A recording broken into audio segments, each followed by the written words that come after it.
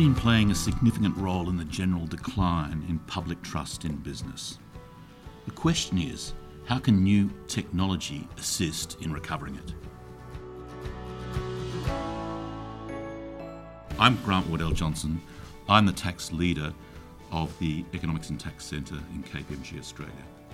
Today we're going to be discussing trust and technology in tax. And joining me is Phil Beswick, a Director in Tax Governance and Transformation at KPMG, and Ben Scull, a KPMG Director in Tax Technology. The Edelman Trust Barometer has shown decline in business trust over the last 5 years, except for a small uptick this year. And tax has played a major role in that. The BEPS debate has been going on since 2013, and we're now moving into a second phase in relation to that debate. We've had parliamentary inquiries into tax avoidance, and we've had a debate about corporate tax rates where a number of popularists have raised incredibly unrealistic tax gaps in the corporate tax system. So what role does tax play in restoring public confidence in business? There's a transparency element to that. That's quite a complex thing. It needs to not be open to misinterpretation. There's the communication of stronger tax narratives. There's investment in tax technology.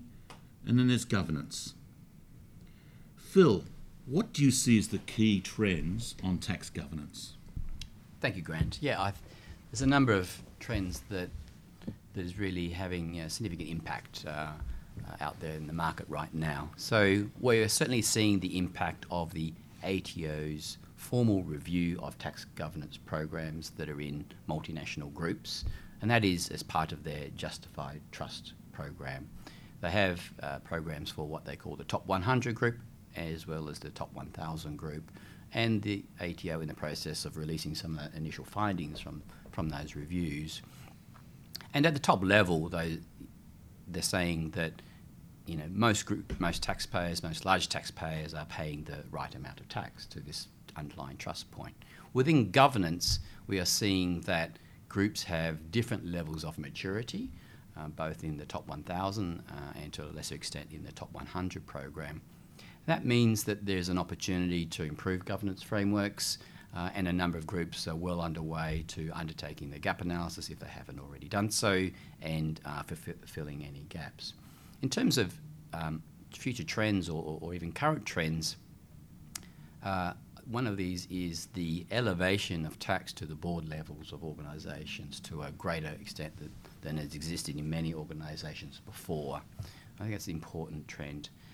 Another trend we're seeing is the structured approach to a tax control framework. In the past, it was perhaps there in sections of the organisation or certain tax processes, but now it's taken a whole of business, whole of tax approach to managing tax, and what is a good control and having those controls in place. And lastly, a key trend is the significant increase in the use of internal audit or similar independent teams to conduct formal testing of tax controls. So we're seeing that really being built out if it has already been there in the past or being created from scratch where it didn't happen previously. Phil, I was reading the tax findings in relation to the Top 1,000 program, and it seems that one of the weaknesses there is not so much putting the governance framework in place, but making sure that it's operational and it's tested. And I think there's one stat there that only 1% of the 280 taxpayers that were reviewed or had reviews completed had fulfilled that requirement. How do you expect that to move forward? Taxpayers moving into testing that governance framework to get into that 1%, or how's that working? That's right, and I think that's an important decision that each company is now making as to do they want to get to that highest level of assurance in the eyes of the ATO to get to what is called the Stage 3 rating. And in order to do that, a lot of testing is required, and that's where groups are still developing those programs if they haven't got them already, or ramping them up. So it's an important decision for each group to make as to what level of testing therefore do they want to achieve a higher governance rating from the ATO. But you are right, Grant, there's a small number of people or organisations, I should say, that have achieved a high level of assurance in terms of their governance currently. Many groups are at the low to medium in terms of their sophistication in their frameworks, but nevertheless, a lot of groups are putting in place or building out what they have. And how do you see emerging technology in the ATO's digital transformation program as impacting assessments and governance? Yeah, thank you, Grant. It's a good question. I think we're still to really know how that really plays out in total. Certainly one of the big things to keep in mind with the Top 1000 program and the Top 100 program is now the ATO has a multiple more of data on corporates against which they can run analytics, and also having a lot of more unstructured data as well, which they can be using machine learning and the like to be looking for patterns and information. And I think, I'm sure Ben will be talking to this, but one of the key themes for all taxpayers now is to be very conscious of what their data is looking like in terms of their confidence levels, and having in view of that data that's going to the regulators, not just here in Australia, but around the world, what are the key controls in place that they need to have and how they strengthen those controls. Ben, if I can turn to you now.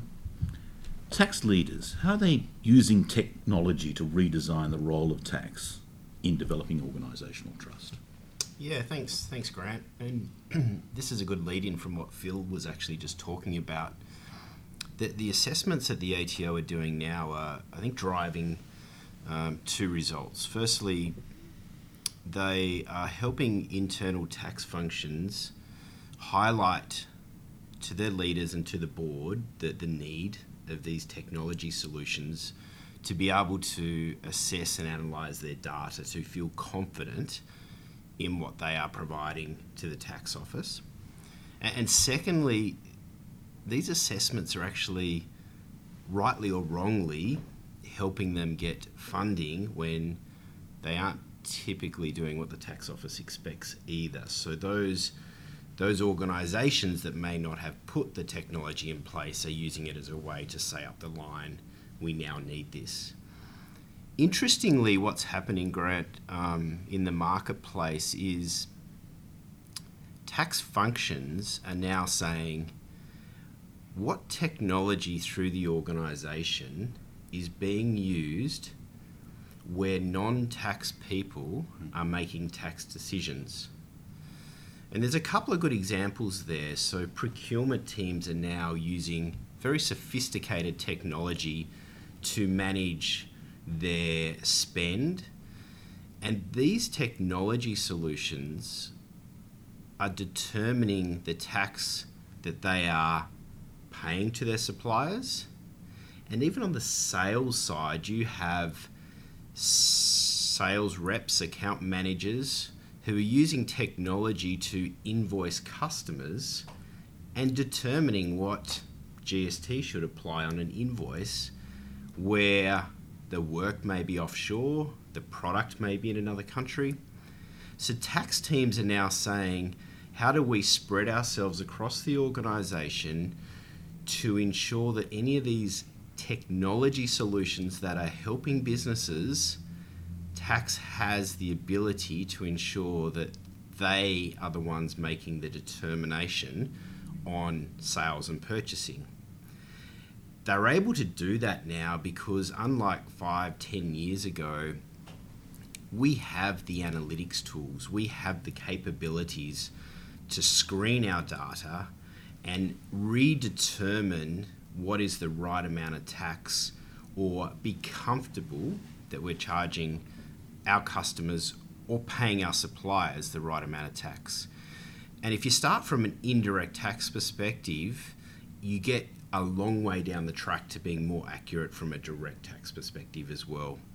So the organisation starts to be more comfortable that as a whole, the technology they have in place and are adopting is making the right tax decisions. I was in a meeting the other day with a very senior ATO official, and he mentioned a paper which said, "Is your spreadsheet a tax evader?" And it was actually written in 2000 because I googled it. But the observation that was made was that complex spreadsheets tend to have errors in them. But there's a cognitive bias. If it produces an outcome that you think is a bad outcome, you can say, well, that can't be right. And you go and check that, and you find the errors on that side. But if it's a good outcome, you're just pleased with the benefit of it, and you just move on. So he was saying that many systems errors are actually underpayments of tax, and I found that very interesting, whereas others in the room thought, well, surely they balance each other out, but that's obviously not the case. Very, very true, and we hear it time and time again, and I think organisations are now focused on the fact that the ATO themselves, they have the latest technology, Grant. They can screen your data, like Phil was talking about earlier. They are investing in tools like blockchain, machine learning. If you provide them your data, they will very quickly be able to tell you where the gaps are. And underpayments is definitely a theme. Okay. So if you're a tax leader, what are the first steps that you think you need to adopt in relation to embracing technology? I think there's 3 parts which are very important. You need a compelling reason for the business to invest in tax technology. Tax functions are not necessarily going to get the budgets they want to improve. So what they need to do is look for 3 things. Firstly, what are the ATO interested in from an audit or an assessment perspective? Is that enough of a catalyst to say up the line, can we have some funding? What can we put in our business case to show that we'll keep the ATO confident that we are producing the right results? Secondly, the finance transformations. If you look at where technology is now going, everyone is adopting cloud technology. IT functions have very, very big budgets to implement new solutions. How does tax take a piece of that in their desire to improve their systems and processes? And then last but not least, I think we all face a challenge of headcount. Organisations are trying to be smarter, do things with less people. How does a tax function, a head of tax, how do they look at what the cost of people are versus the latest and greatest software that's now available at very good rates through allowing your solutions to be hosted in the cloud, and therefore the cost of implementing these tools has come down quite significantly. So when I talk to clients, it's about those 3 areas to build the business case to adopt latest technology. And Phil, can we turn to going back to governance, I suppose? What's the advantage of being in the top layers of the ATO's view of a corporate? Yes, so I always think there's 2 parts to that. One is, certainly from the ATO's point of view, the strong expectation is the intensity of subsequent review by the ATO or further questions will be lessened for the next period, and that period will determine on whether you're a top 100 program or top 1,000. So if you're in top 100, they're basically saying over a 3-year cycle, they'll give you more intensity in that first year, much less intensity in the second year, and then refresh where you're at in year 3.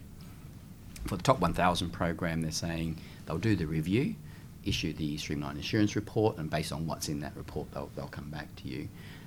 If you've got less in that report, and less in that report from a governance point of view, then there are going to be less questions from them in the future. So I guess the payoff is really, from the ATO's point of view, or your relationship with the ATO point of view, is a less intensive experience from them in the past.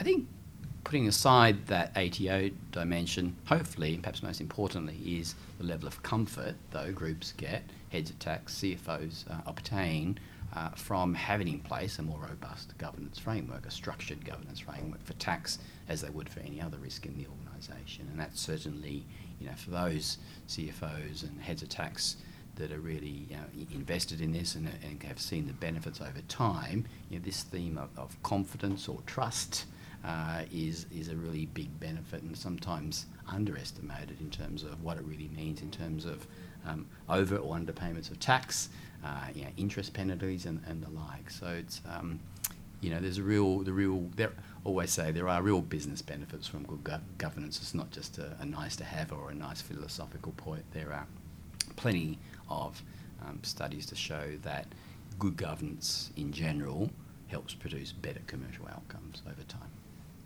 Phil Beswick, KPMG Director of Tax Governance and Transformation, thank you very much. And Ben Scull, KPMG Director, Tax Technology, thank you. I'm Grant Wardell-Johnson. Thank you for your time today.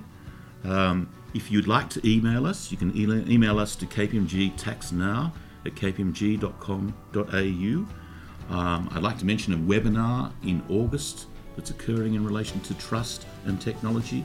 And of course, please register for Tax Now to receive continuous updates in your industry on tax matters. Thank you very much.